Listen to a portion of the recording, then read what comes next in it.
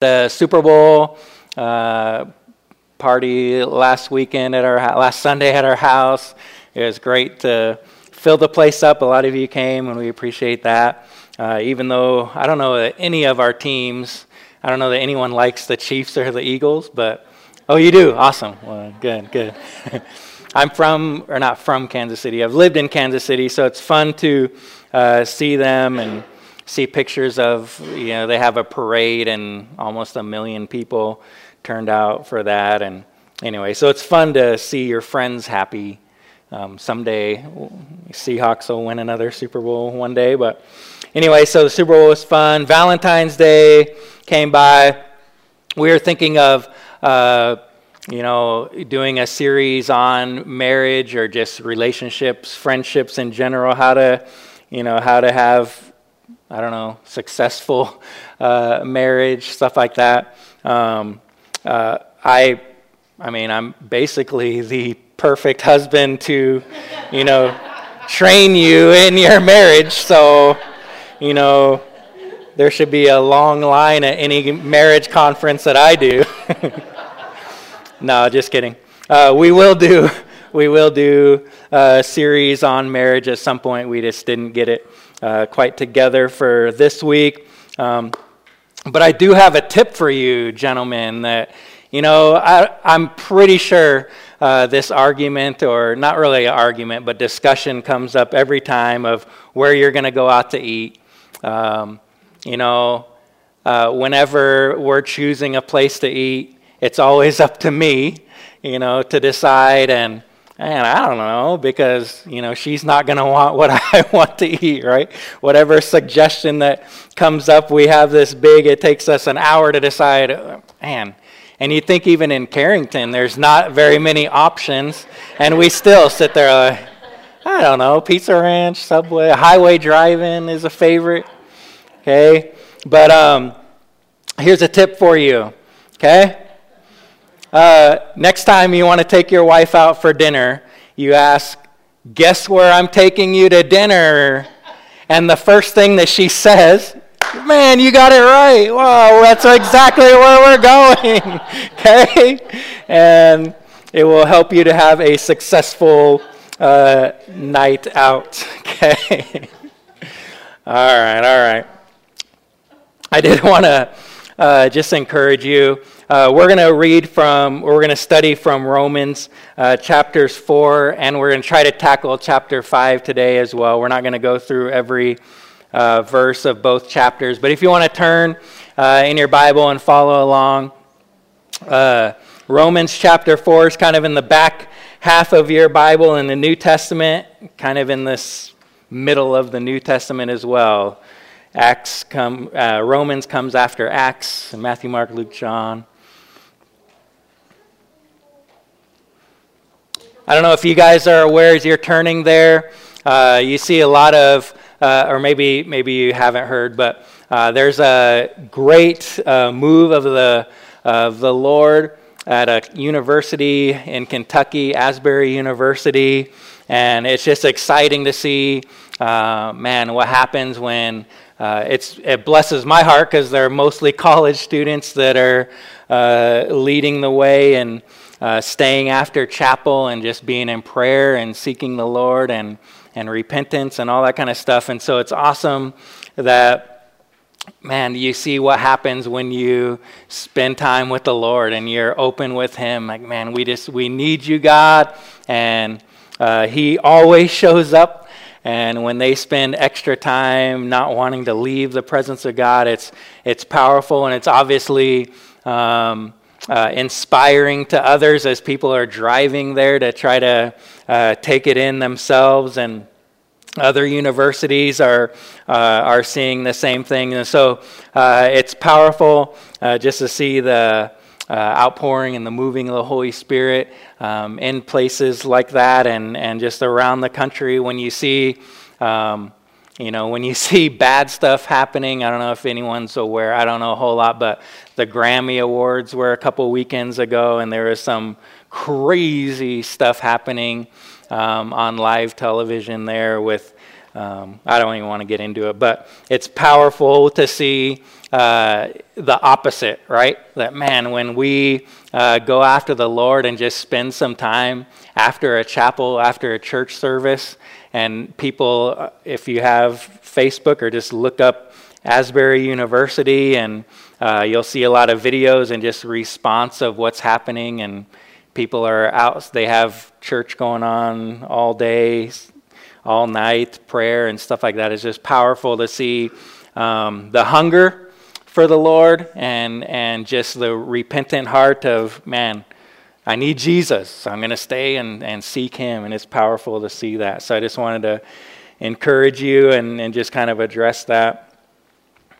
Romans 4 and 5, in the previous chapters that we've studied, Paul has taught on the doctrine of justification by faith without the works of the law.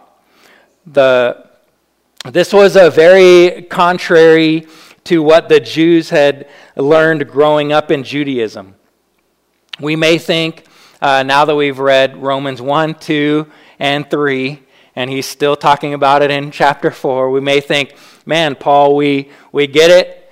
Let's kind of move on from this topic. But it was a big thing for those people, those Christians, and then the ones that have grown up in Judaism. It was big for them to understand. And so in previous chapters, he has proven it by reason and by argument. And now in chapter 4, he's going to prove it by an example. He's going to use Abraham. Abraham was a mighty man of God and of Judaism, and just one of the, he was called the father, one of the main forefathers of the faith. God promised, we're going to look at that today too, of that he would be the father of many nations, and his descendants would be great and many. And so Paul is choosing to use Abraham because Abraham was a man that had a great testimony and also was looked up to by the Jewish people for many years to come. Paul is writing in Romans, was probably in the 50 AD, 60 AD, and Abraham lived some thousands years before that. His story is found in Genesis 15, so he was pretty much at the beginning of life, right? And so Paul's audience has looked up to Abraham for generations and generations and generations. And even though these people didn't know Abraham, they've had all of his life talked about, all of his leadership, all of his principles, everything is about Abraham. It's been passed down. I would say the closest thing, the closest example to kind of put it in for us to see today is that people look to Jesus now the way maybe the Jews looked to Abraham. Abraham wasn't God. Okay, Jesus was fully God and human. Abraham was fully human. But the people strive to be like Abraham, much like we strive to be like Christ. Okay? We wear, not anymore, but there used to be a thing, WWJD. Did anyone wear WWJD bracelets? What would Jesus do? And we look at ways, we study the life of Christ, what he taught, how he lived, and we want to be like him. I don't know, maybe the Jews wore WWAD bracelets. What would Abraham do? Probably not. But they wanted to be like Abraham. They studied, they were his descendants, not only physically, but of the faith. And so Paul is going to use Abraham's life as a way to argue for this justification by faith without the works of the law. Starting in verse 1.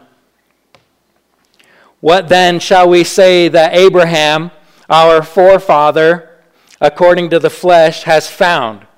For if Abraham was justified by works, he has something to boast about, but not before God. For what does the scripture say? And then he quotes Genesis 15:6. Abraham believed God, and it was credited to him as righteousness. What did Abraham find? Verse 1's asking the question, what did he find? Well, he found righteousness. He found it not through his works, so he has nothing to boast about, but through his faith in God, God's grace. And again, Paul quotes Genesis 15 to show us this. Verse 4, now to the one who works, his wage is not credited as a favor, but as what is due. But to the one who does not work, but believes in him, God, who justifies the ungodly, his faith is credited as righteousness.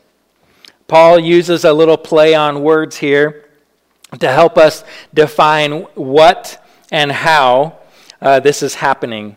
When you're employed, your wage is due or owed to you, right? It's not a favor you're doing. You can't work and earn righteousness in the same way. You put your faith in God, and he credits you with righteousness. There's not enough work that you can do to earn it. We've kind of talked about that in the past couple chapters. For the sake of time, I'm going to skip verses 6, 7, and 8. Paul quotes Psalm from David in Psalm 32. Verse 9, he says, is this blessing then on the circumcised or on the uncircumcised also? For we say, faith was credited to Abraham as righteousness. How then was it credited? While he was circumcised or uncircumcised? And then he answers the question for us. Not while circumcised, but while uncircumcised. And he received the sign of circumcision, a seal of the righteousness of the faith which he had while uncircumcised, so that he might be the father of all who believe without being circumcised, that righteousness might be credited to them. And Abraham would be the father of circumcision to those who not only are of the circumcision, but who also follow in the steps of the faith of our father Abraham, which he had while uncircumcised. Okay? Let's put this in layman's term. What's going on here? What's he talking about? Paul observes when and why Abraham was thus justified. It was before he was circumcised and before the giving of the law. This is important, and we'll see why right now. Paul is bringing this point to the Roman Christians because, as we learn in chapter 3, the Jewish Christians were using circumcision as a way to boast of their righteousness. I'm circumcised and you're not, so I'm going to heaven and you're not. If you want to go to heaven, you got to be circumcised. No. So Paul's saying, no, that's not what makes you righteous. That it made them better than the uncircumcised Gentiles. Circumcision for Abraham was a seal. The word meaning a sign confirming or authenticating. Okay? Circumcision did not justify him, his faith did. But it was a mark that showed outwardly what God had done in his heart. Okay? You can't seal, you can't sign something until the covenants have been settled. Nowadays, I was trying to come up with a good enough illustration. This is the best I got. If you can tell me something better, that'd be awesome. Okay? The circumcision was a seal of the work that God had already done in Abraham. Okay? It didn't do the work. When we go to get a passport or when we go to get something notarized, okay, and they put that stamp and it's an official thing, that stamp didn't do the work. Okay, you brought the paperwork, you filled it out, you did whatever you needed to do to get that seal. Okay, the seal, the stamp didn't make you a citizen or give you what you needed to do. It was a confirmation of what's already taken place. And so that's what circumcision, that's what Paul is trying to get here, that Abraham's faith and that was credited to him as righteousness by the Lord was done before he was circumcised. You guys understand? Can I get an amen? Okay, verse 13. Okay, verse 13. For the promise to Abraham or to his descendants that he would be heir of the world was not through the law, but through the righteousness of faith. For if those who are of the law are heirs, faith is made void, and the promise is nullified. For the law brings about wrath, but where there is no law, there also is no violation. Abraham was credited as righteous before the giving of the law. As the previous argument was against those who thought their righteousness came because of their circumcision, now Paul is arguing against the thought that righteousness comes through following the law. In addition to that, Paul's also addressing the promise of Abraham, that he asserts that the promise came to Abraham through his faith, not through his obedience to the law. What was the promise?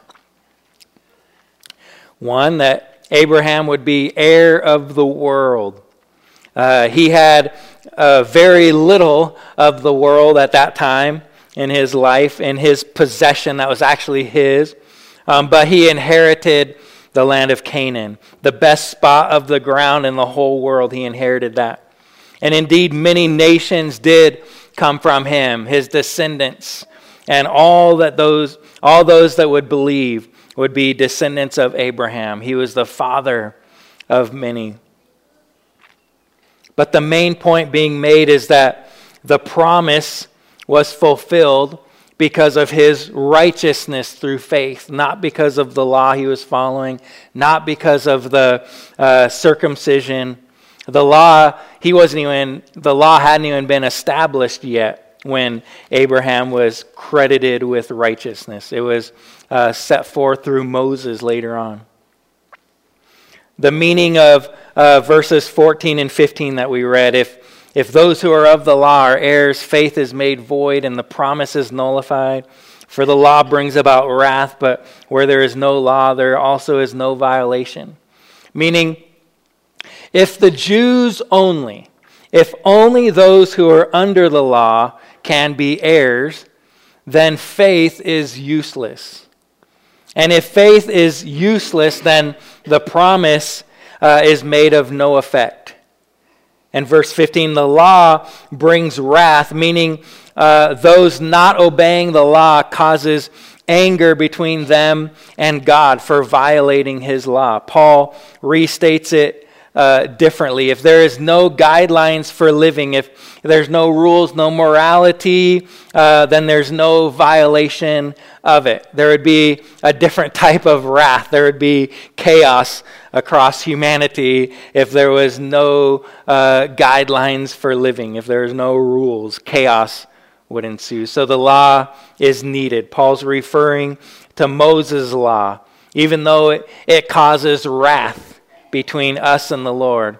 But righteousness doesn't come through that law. It comes through faith. Verse 16, for this reason it is by faith, in order that it may be in accordance with grace.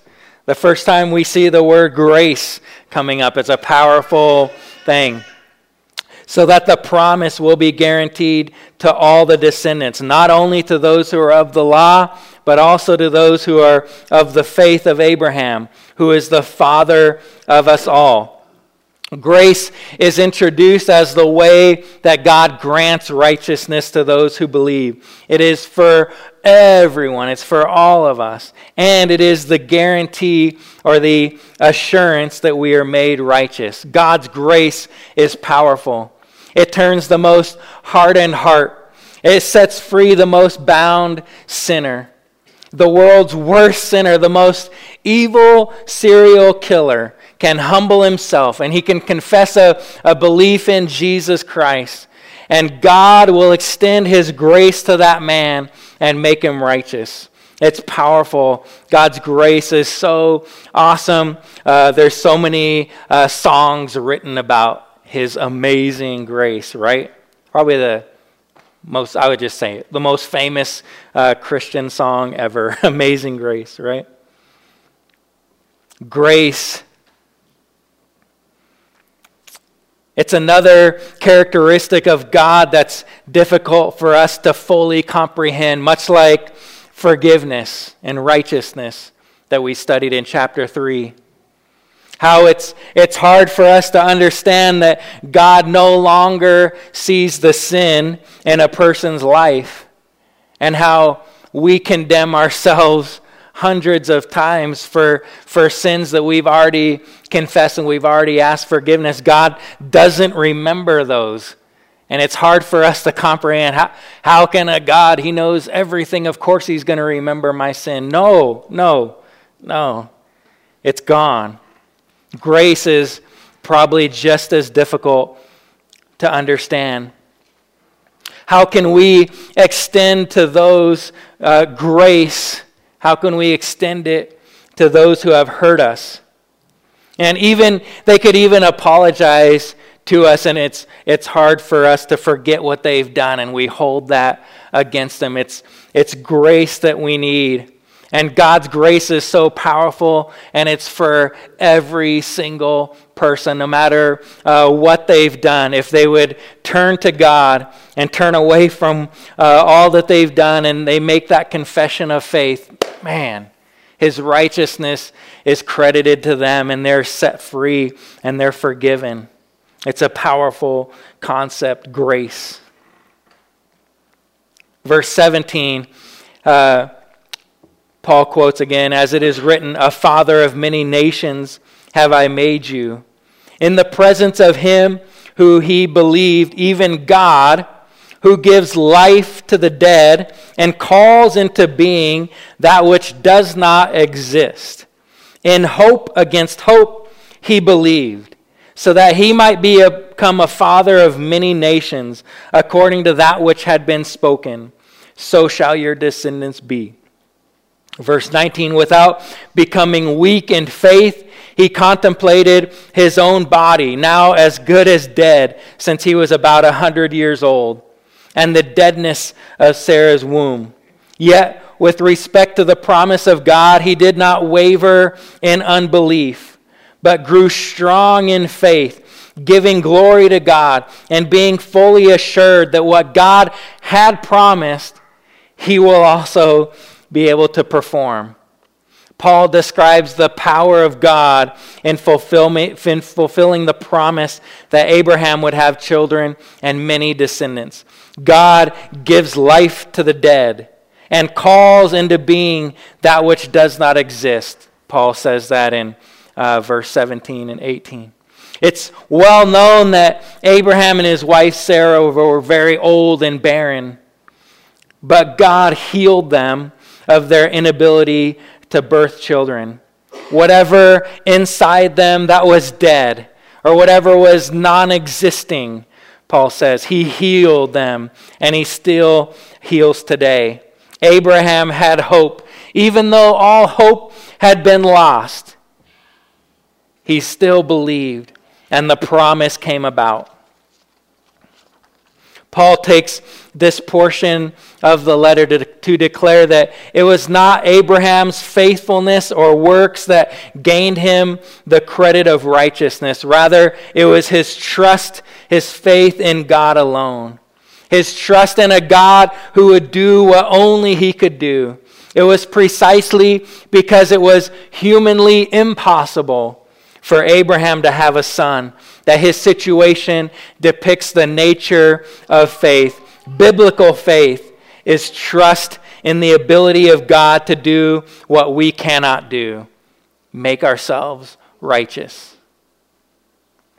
Verse 22, therefore it was also credited to him as righteousness.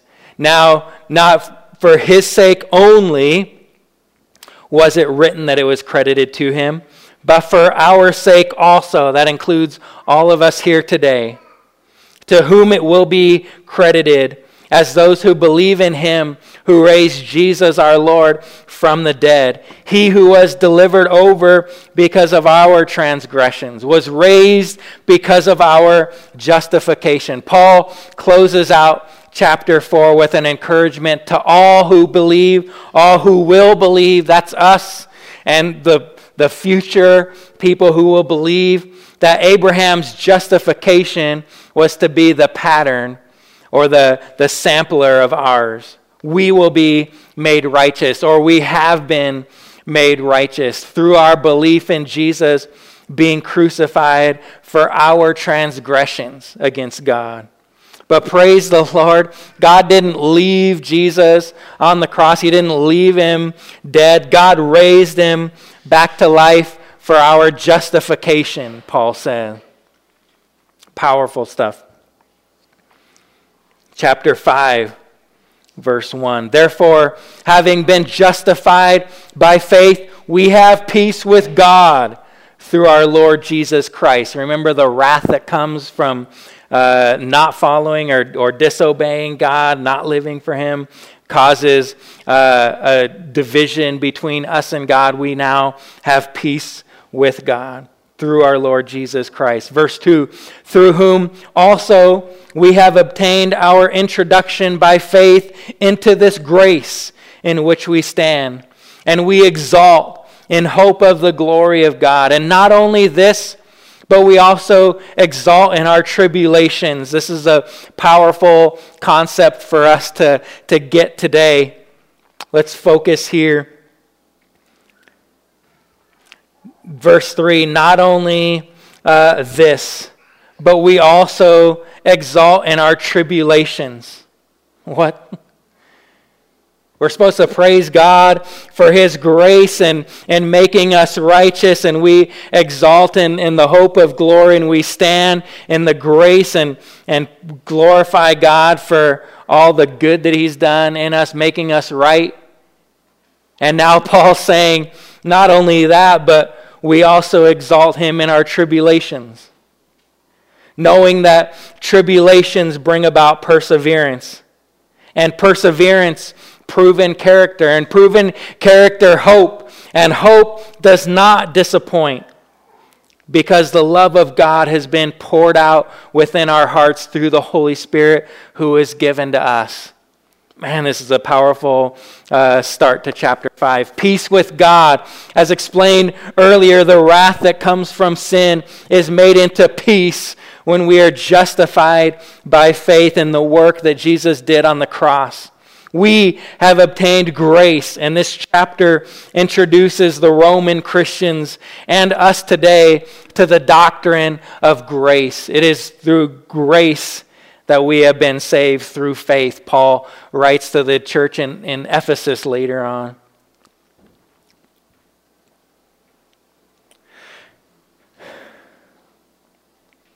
This doctrine of grace, Paul says that we should stand and we should praise God in the grace, and we should exalt in the hope of the glory of God. It's easy.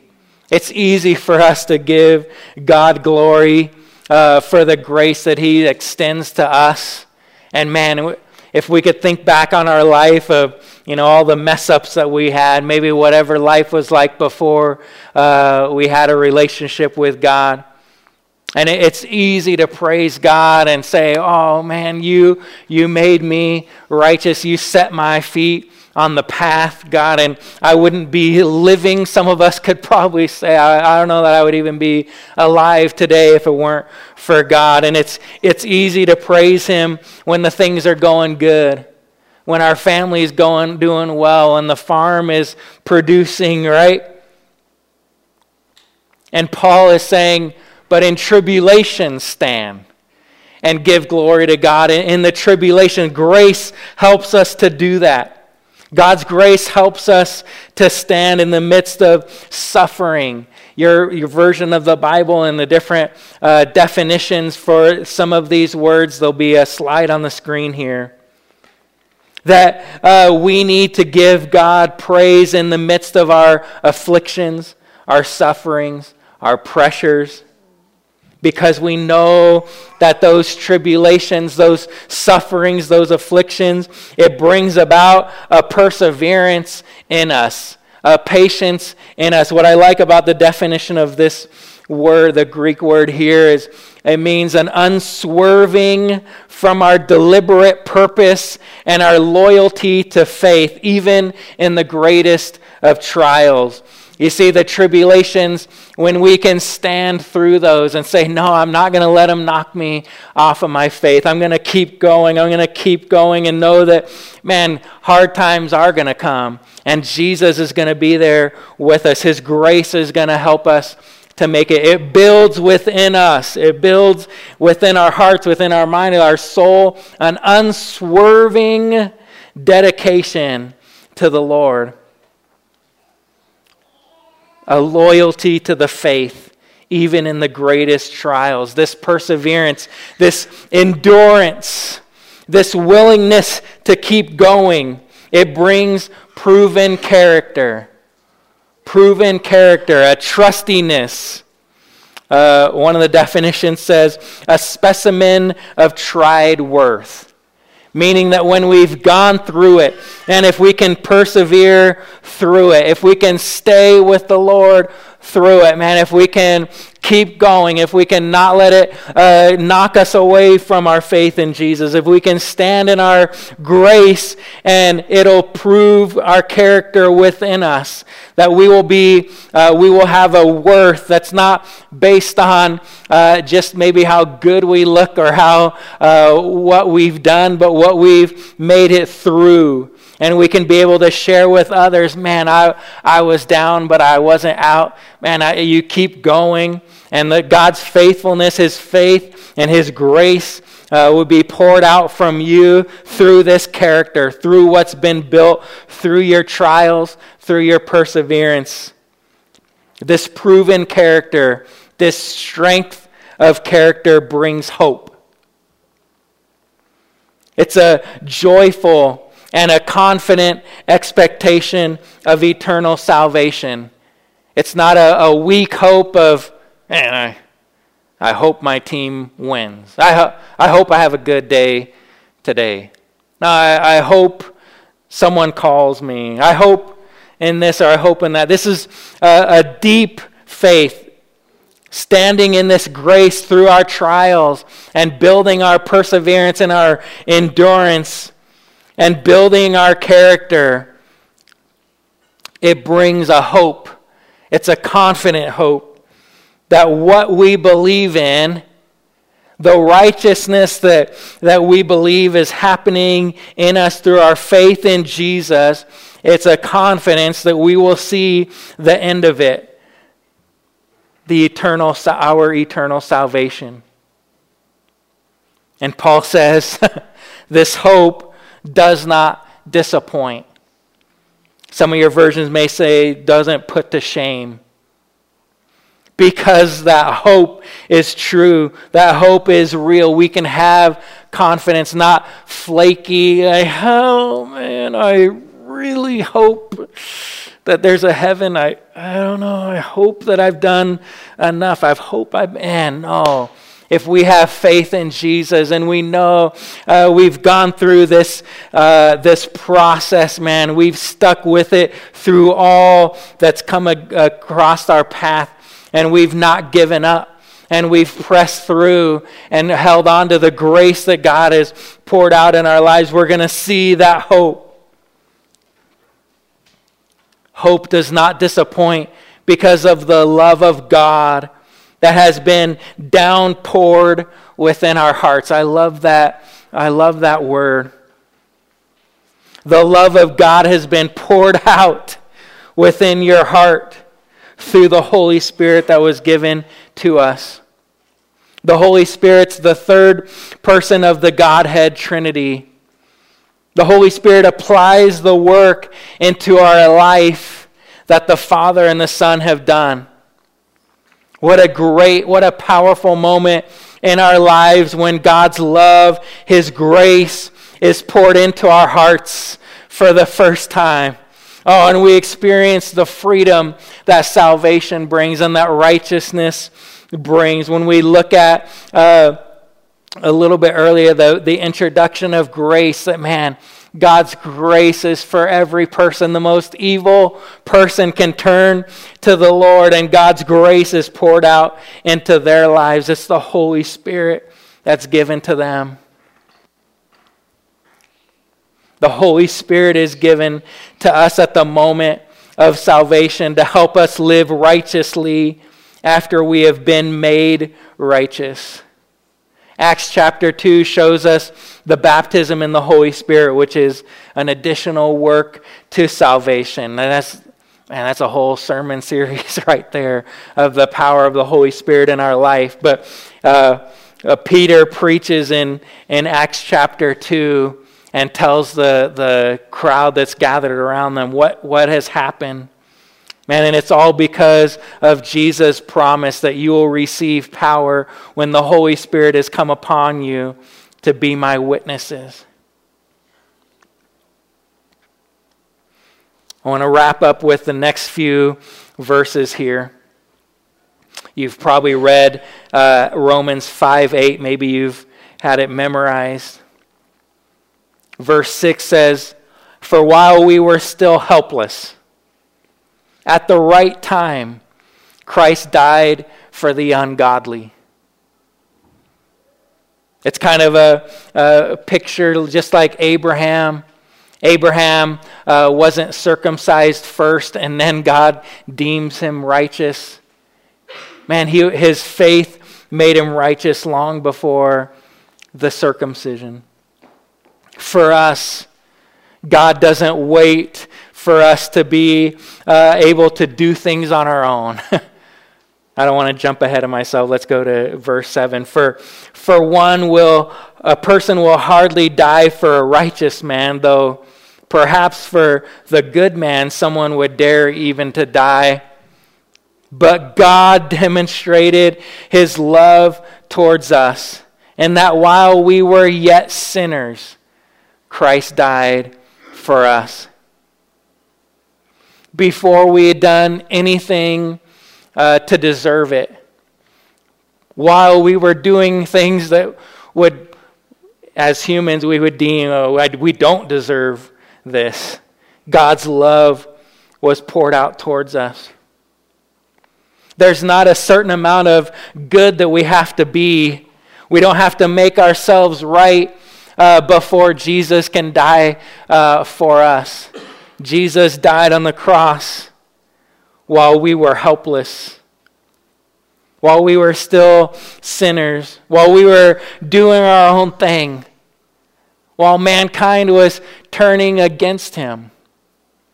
Man, it would be powerful to be at the cross that day, to hear the remarks of people as they pass by. But we see it today in just the rejection of Jesus. It's so blatant and loud. But God died for those people too. Man, and the people that are sending out the messages today against Jesus, man, he died for them. And that's what grace is all about. Someday they will realize and turn to Him. We pray for their salvation and for their soul. And when they do, man, thank you for God's grace that will impact their life. And He'll no longer see what they're protesting, what they're saying, what they're yelling, what their song lyrics are, what their message is. Man, He'll see grace poured out in their life. Unmerited favor is one definition of grace. Would you stand with me and ask the worship team to come? And I encourage you to read the rest of chapter 5. There's about 10 more verses. Kind of talks about our the guarantee, the assurance that we have. God's never going to go back on his work.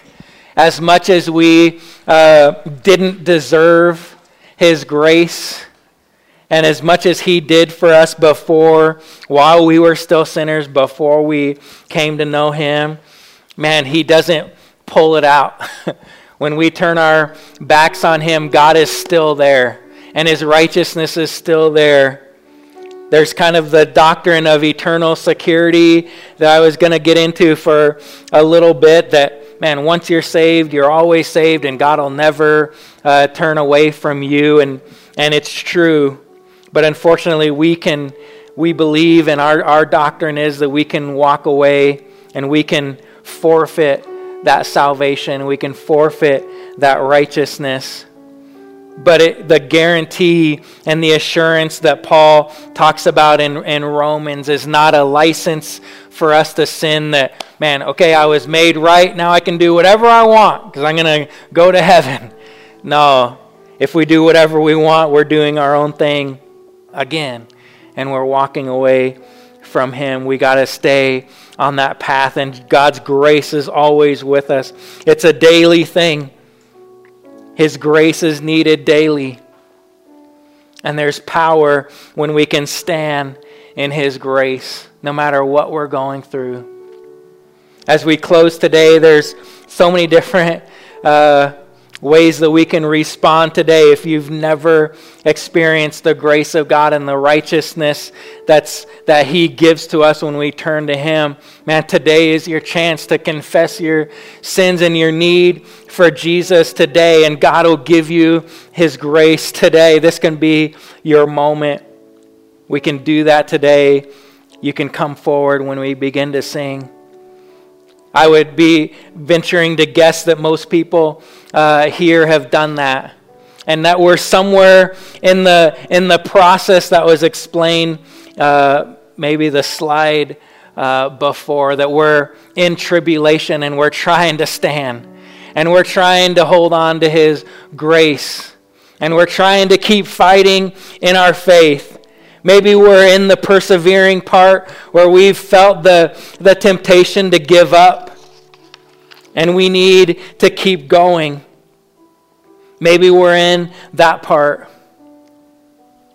Maybe we're in the part where we've trying to understand how this is helping us build character. Sometimes we don't get that. Man, we're going to stay true to the faith and we're going to persevere. But I don't know what this is doing for me. And we need God to help us, to give us strength, to build us up to that. And maybe you need the hope. Maybe you need the assurance of your salvation. And that comes from Jesus Christ, the Holy Spirit working in your life. If you've confessed your sins and you've been made right, man, you need help from God to understand the grace that's in your life, that you can stop beating yourself up over sins that you've already asked forgiveness and God has already forgiven you of. Maybe you need that assurance, and God can bring that to you today through the Holy Spirit working in your life, saying, stop fighting. Stop bringing up the past. I've already washed away that sin, and you can have hope of eternity with me. If any of that is something that God has spoke to you about, I'd love to pray with you if you would come up to the front. And while we sing this song, or just be in prayer where you're at, man, come talk to me during the week. If it's something that you're struggling with and need to process it, man, please call, and I'd love to pray with you about any of this stuff. So I'm going to ask the worship team to sing for a few moments, and if you would come forward to pray, spend time where you're at, what you need, what your response would be to this message. God, I pray right now, God, that you and we pray that you would help us, God, each and every day, that we would extend the same grace to our people that would come across our path each and every day. God, help us to stand in your grace, not only in our life, in the good times of your righteousness that we've been set free from our sin through your grace, but God, through the tribulations, that they would bring perseverance, that would bring strong character, that would bring hope. God, help us, God. Be with us this week. Pray a blessing over your people as we go from this place. God, that you go with us in a mighty and powerful way. We pray this in Jesus' name. Amen. Grace, stand in your tribulations, all that. Remember, we're going to meet here in just like 2 minutes. If you want to go get your kids from Kids Church and Nursery, come back to the fellowship hall. We'll be there in just a minute.